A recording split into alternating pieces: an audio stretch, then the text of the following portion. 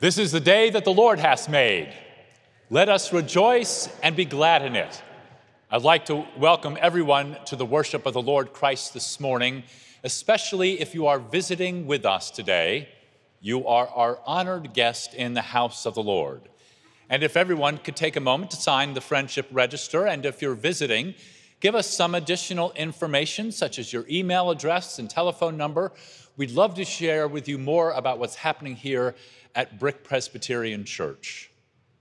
And to that end, everyone's welcome to join us for a coffee hour immediately following worship, for some coffee, for some treats, and a chance to enjoy that fellowship with each other. We're getting ready to begin the journey of Lent, and it starts this Wednesday.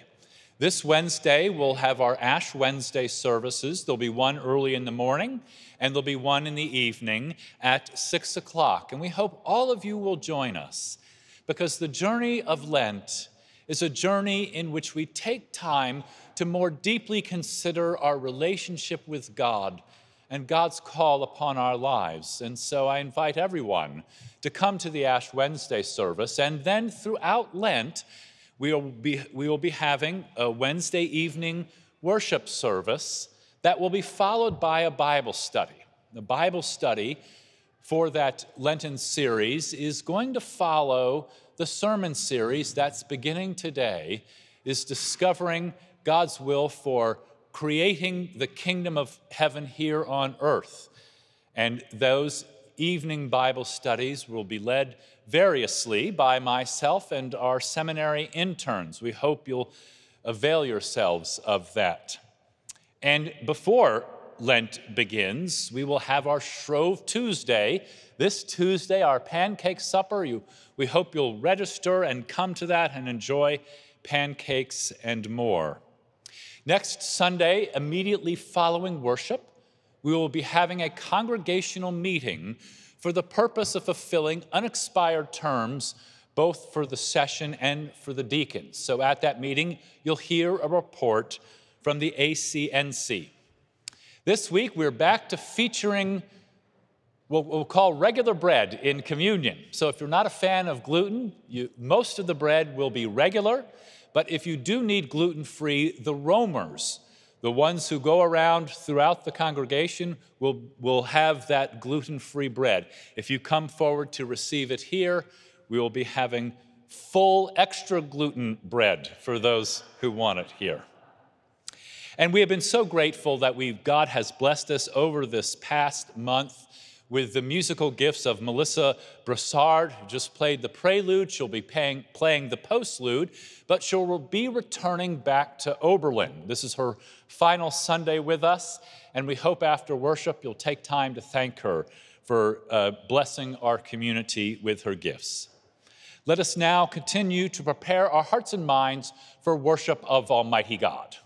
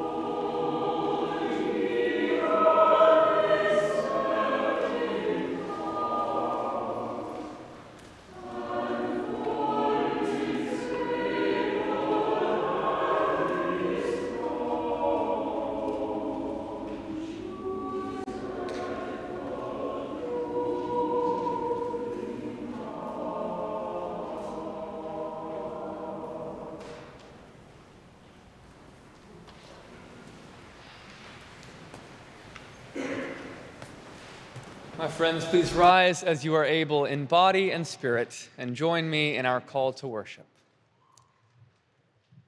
How lovely is your dwelling place, O Lord of hosts.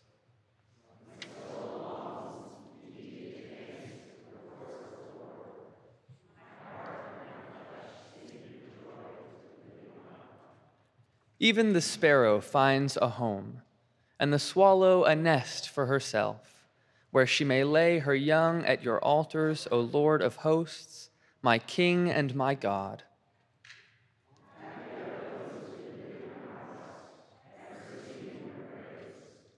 Let us worship the Lord.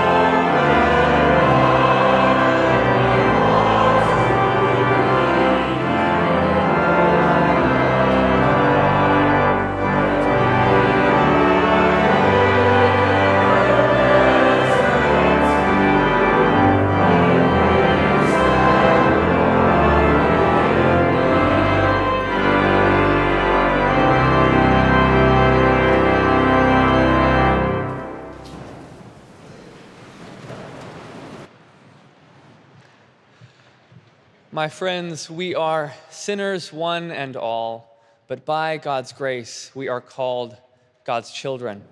So let us, in the confidence that we have in God's love, bring to God our sins. Please join your voices with mine in our prayer of confession. Lord, in this world of many voices, we fail to keep yours front and center. We bifurcate our faith from our daily living, and too often we only turn to you when it is expedient or our needs dire.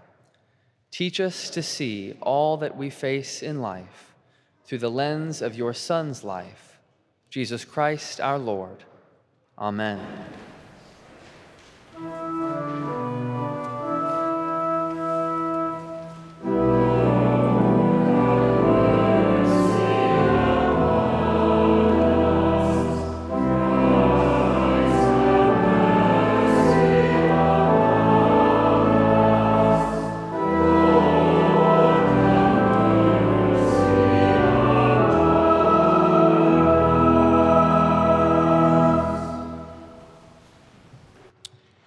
Beloved, let us be reminded that in Christ, God remembers our sins no more, and our iniquities are forgiven.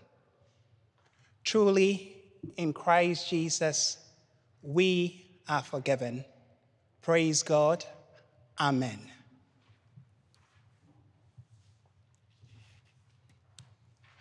During the passing of the peace, I invite all those in 6th and 7th grade to please make their way to their classrooms.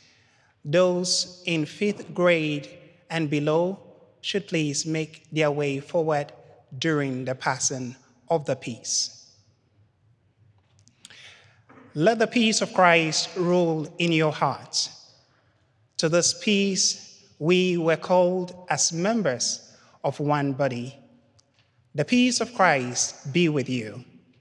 And also with you. Let us greet one another in the name of Christ.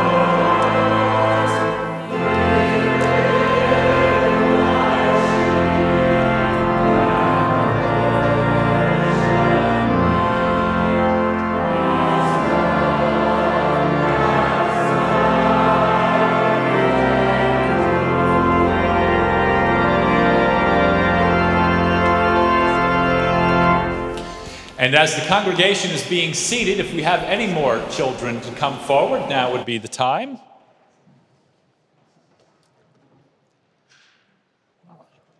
Now we've got some more coming, making their way. So I want to tell you about when I was little, I used to get an allowance. And does anybody here get an allowance? Yeah, kinda. So what does kind of an allowance mean? You don't know. All right. So, yeah, do you? Oh, you know what it is. Right. Okay. Do you get an allowance? Don't know. Well, so it was a little bit of money that my parents gave me each week, and I had a certain set of chores to do.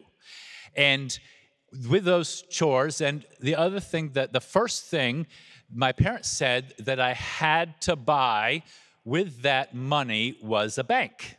Does anybody have like a little piggy bank or anything like that? Anybody got piggy bank? Yes. Does it have some money in it?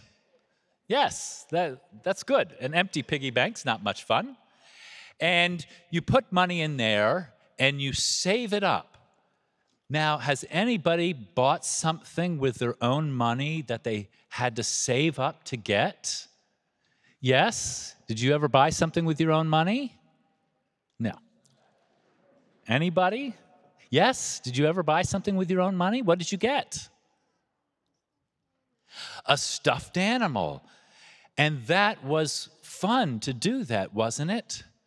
And saving up money and then using it to buy something special is always a treat.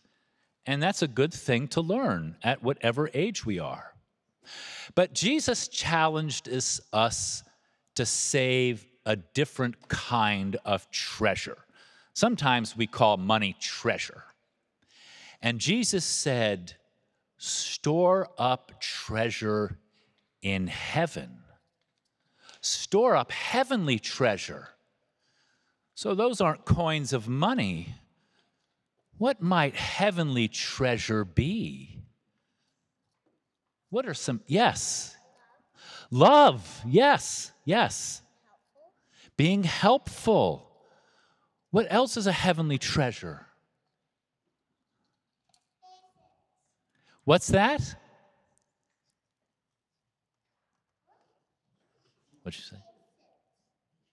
Patience. That is a heavenly treasure. Yes.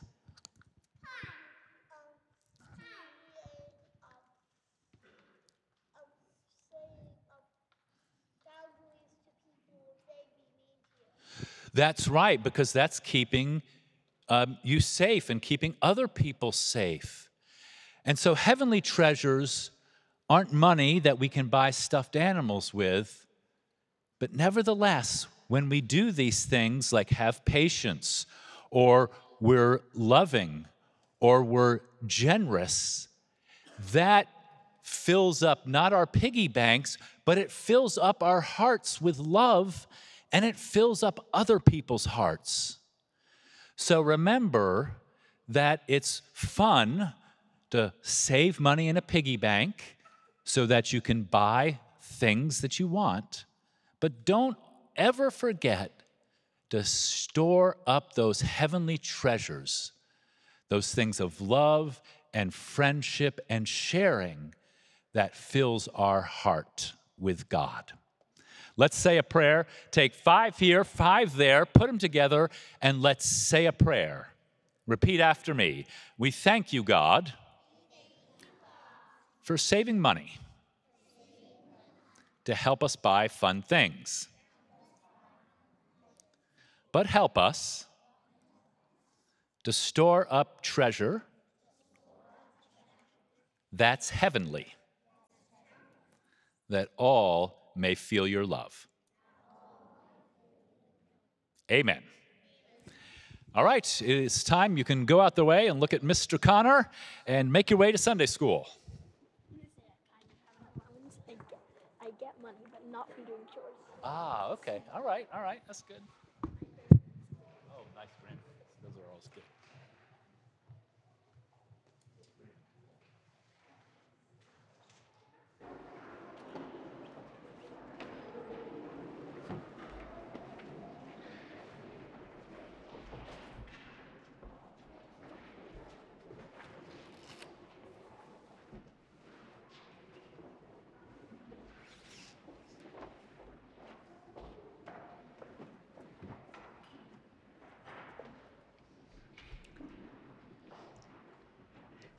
Today we begin a new series, Jesus Answers the Headline News. When we pick up a newspaper, we see an endless array of challenges dealing with the economy, poverty, politics, the environment, violence, and more. As people of faith, we are called to address these issues from a biblical perspective, and especially with an understanding tied directly to the will of our Lord Jesus. Throughout the series, we will not be looking at a particular political solution. Rather, we will discover that Jesus sought to instill a set of values that would influence and shape not so much the institutions of a society, but the way in which the people in those institutions would relate to themselves and to one another. Today we will examine Jesus' overall aim in shaping society, to establish the kingdom of God on earth as it is in heaven. As you listen to this familiar prayer from Jesus' lips, bend your ear to hear how it shapes the world that Jesus calls us to be a part of shaping. Let us pray. Dearest God, your will is that as your followers, we would seek to shape this world after your heavenly kingdom. May we have listening ears, compassionate hearts, and strong arms to build a world of welcome, opportunity, justice, peace, and love for all. Amen. Matthew chapter 6, verses 9 through 15. Pray then in this way: Our Father in heaven, hallowed be your name. Your kingdom come. Your will be done on earth as it is in heaven. Give us this day our daily bread, and forgive us our debts, as we also have forgiven our debtors. And do not bring us to the time of trial, but rescue us from the evil one. For if you forgive others their trespasses, your heavenly Father will also forgive you. But if you do not forgive others, neither will your Father forgive your trespasses. The word of the Lord. Thanks be to God.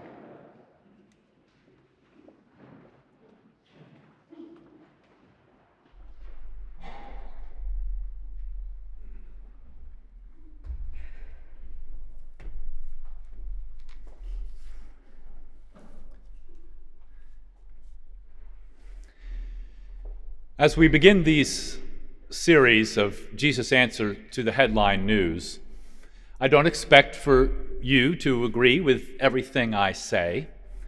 And what I'm really hoping is that this will embark all of us on a journey in which we see how it is that God is calling us as individuals and a community to address these urgent problems in such a way that doesn't divide us or make people choose sides, but in such a way that unites all of us behind the common calling to enter into the places in the world that we know Jesus already is.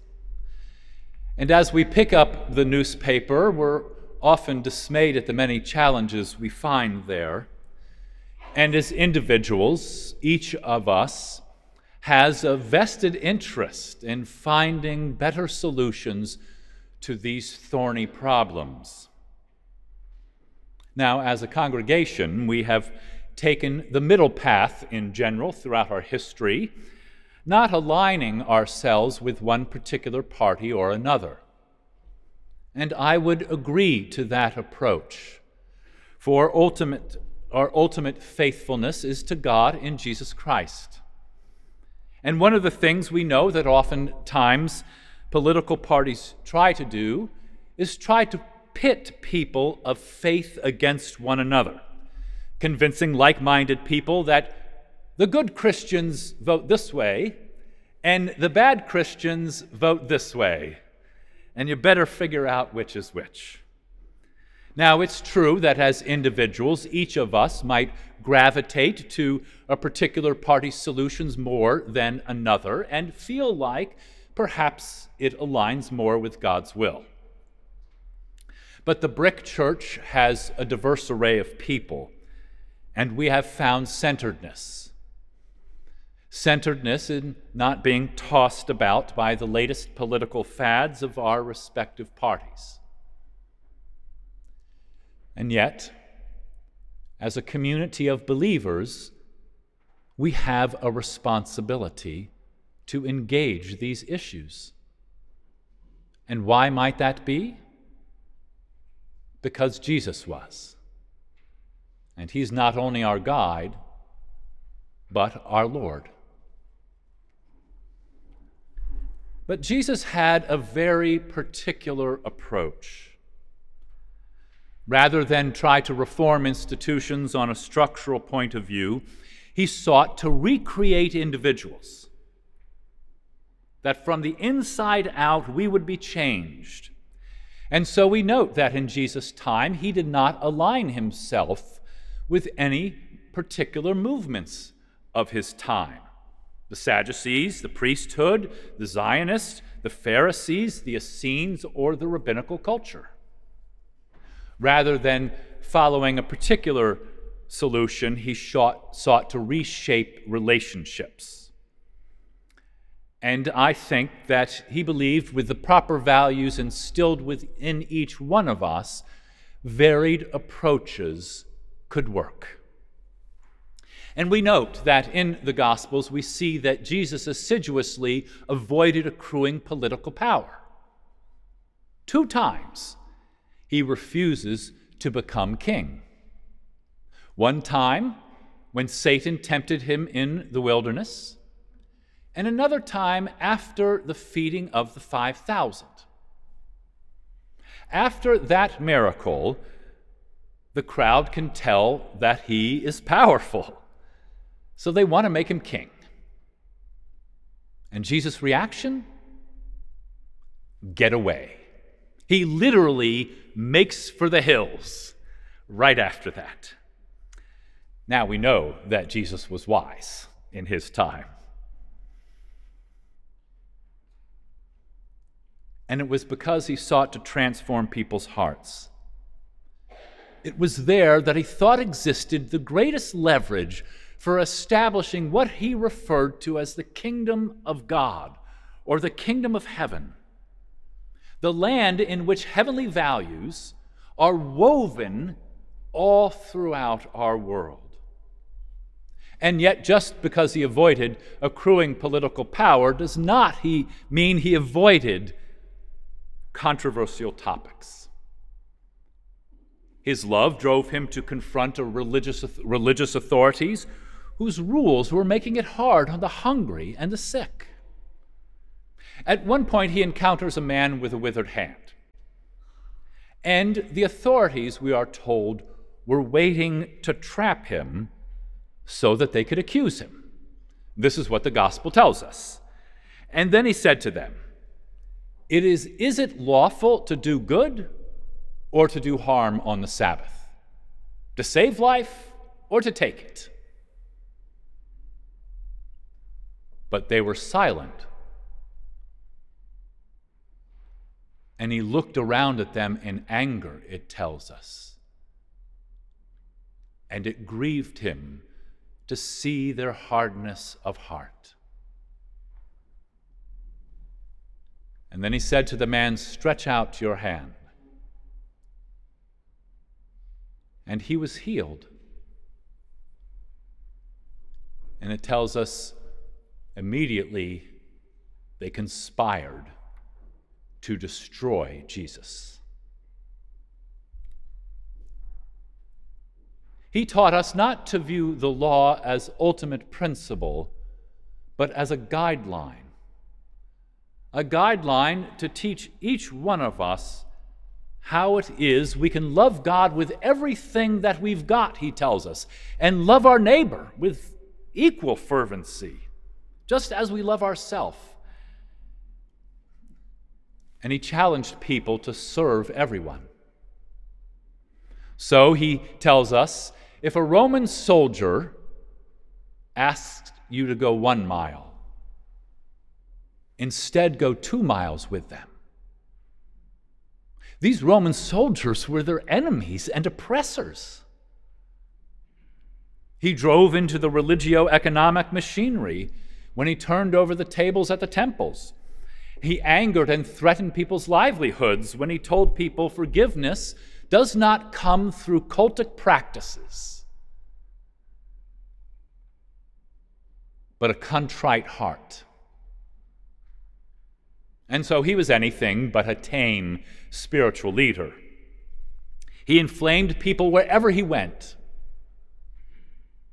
but he also gave special sympathy for those who found themselves on the margins, whether it was because you were poor or sick or ostracized or simply hated for being a tax collector.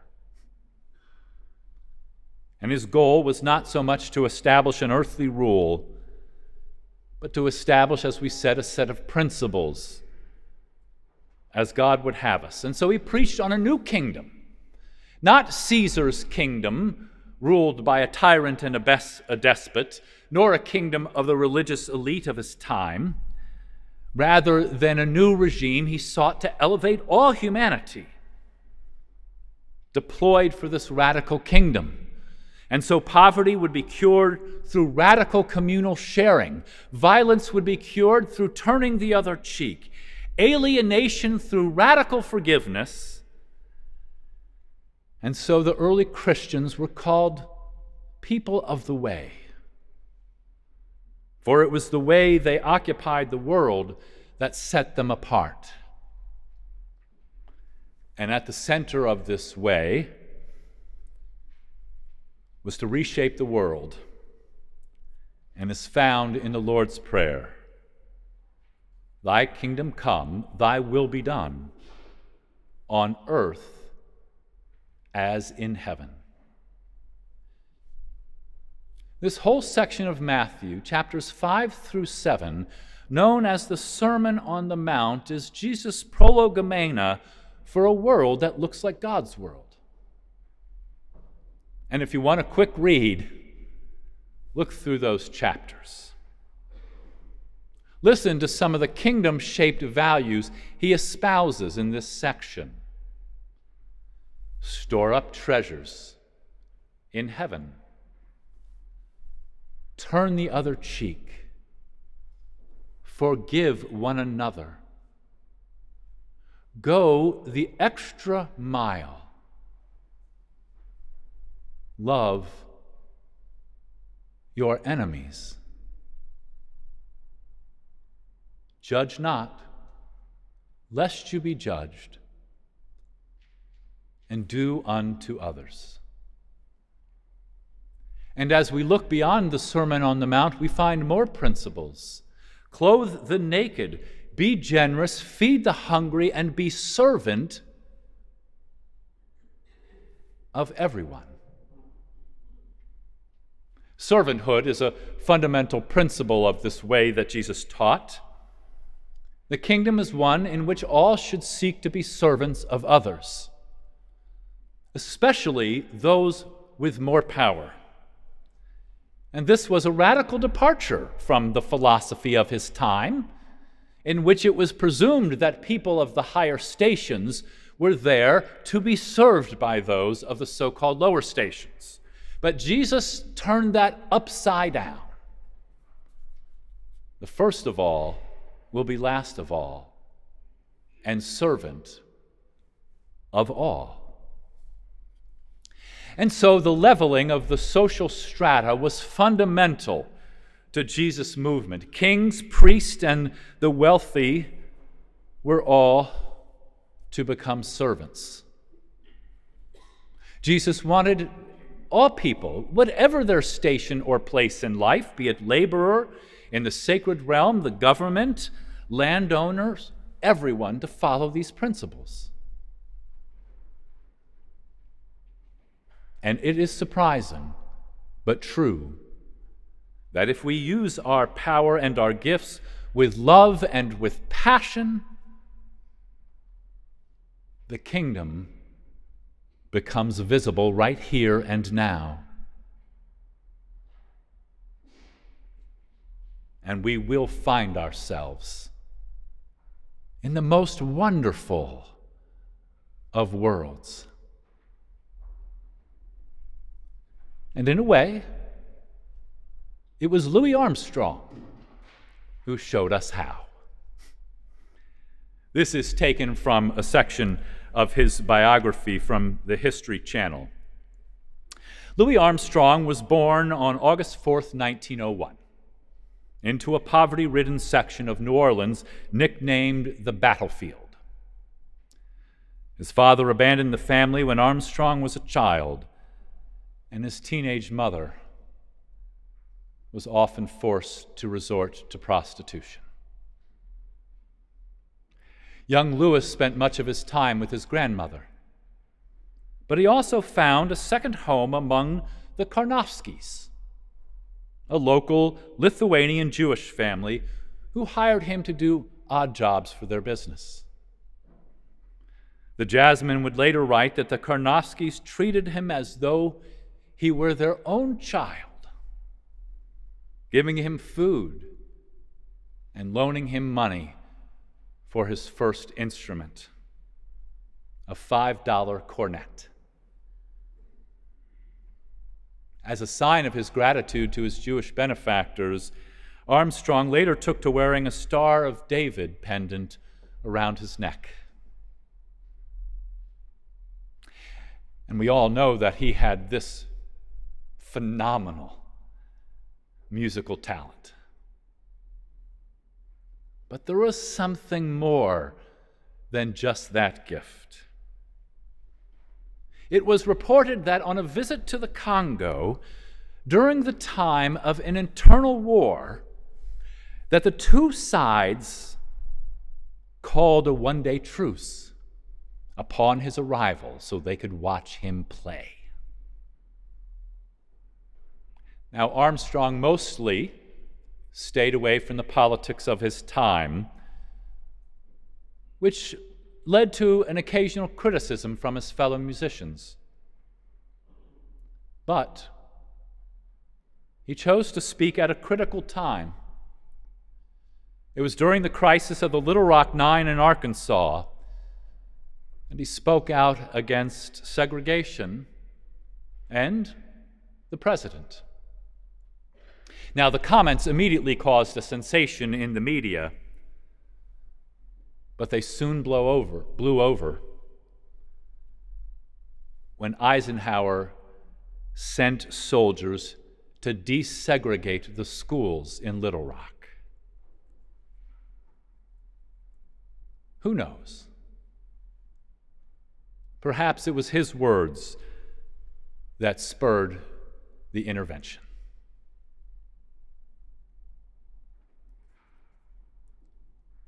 Louis Armstrong did not always have a wonderful life.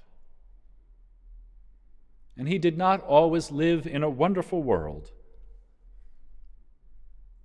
But when I listen to him,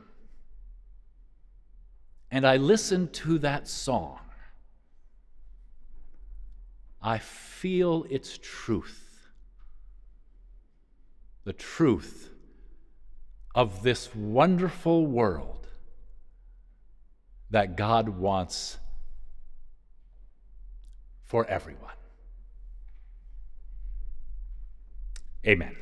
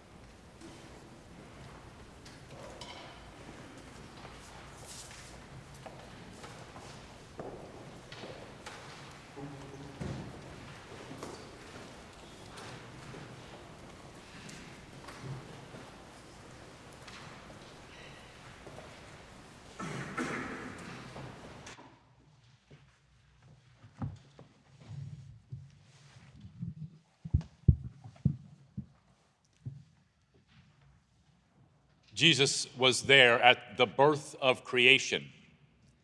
He was the word that God spoke, and in which God wove the divine love and community and grace into all of creation, and God declared it a very good and wonderful world.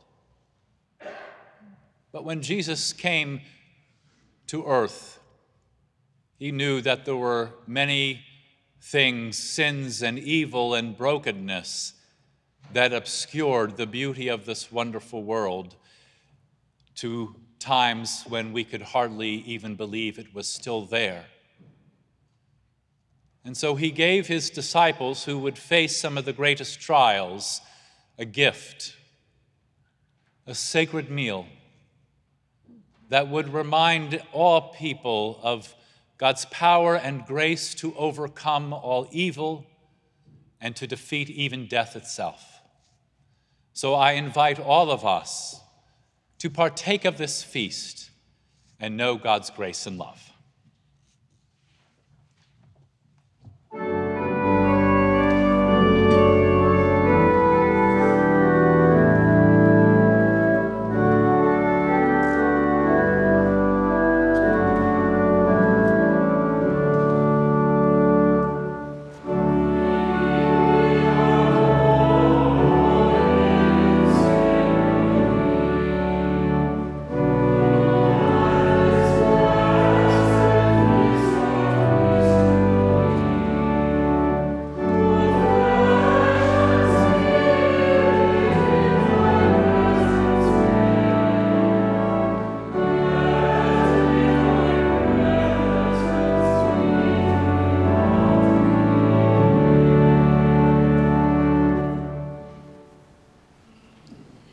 The Lord be with you. And also with you. Lift up your hearts. We lift them up to the Lord. Let us give thanks to the Lord our God. It is right to give God thanks and praise. Praise to you, O God, for all your works. You created the world and you called it good, and you made us in your image to live together in love. You made a covenant with us, and even when we turned from you, you remained faithful. Therefore, with all creation, we sing your praise.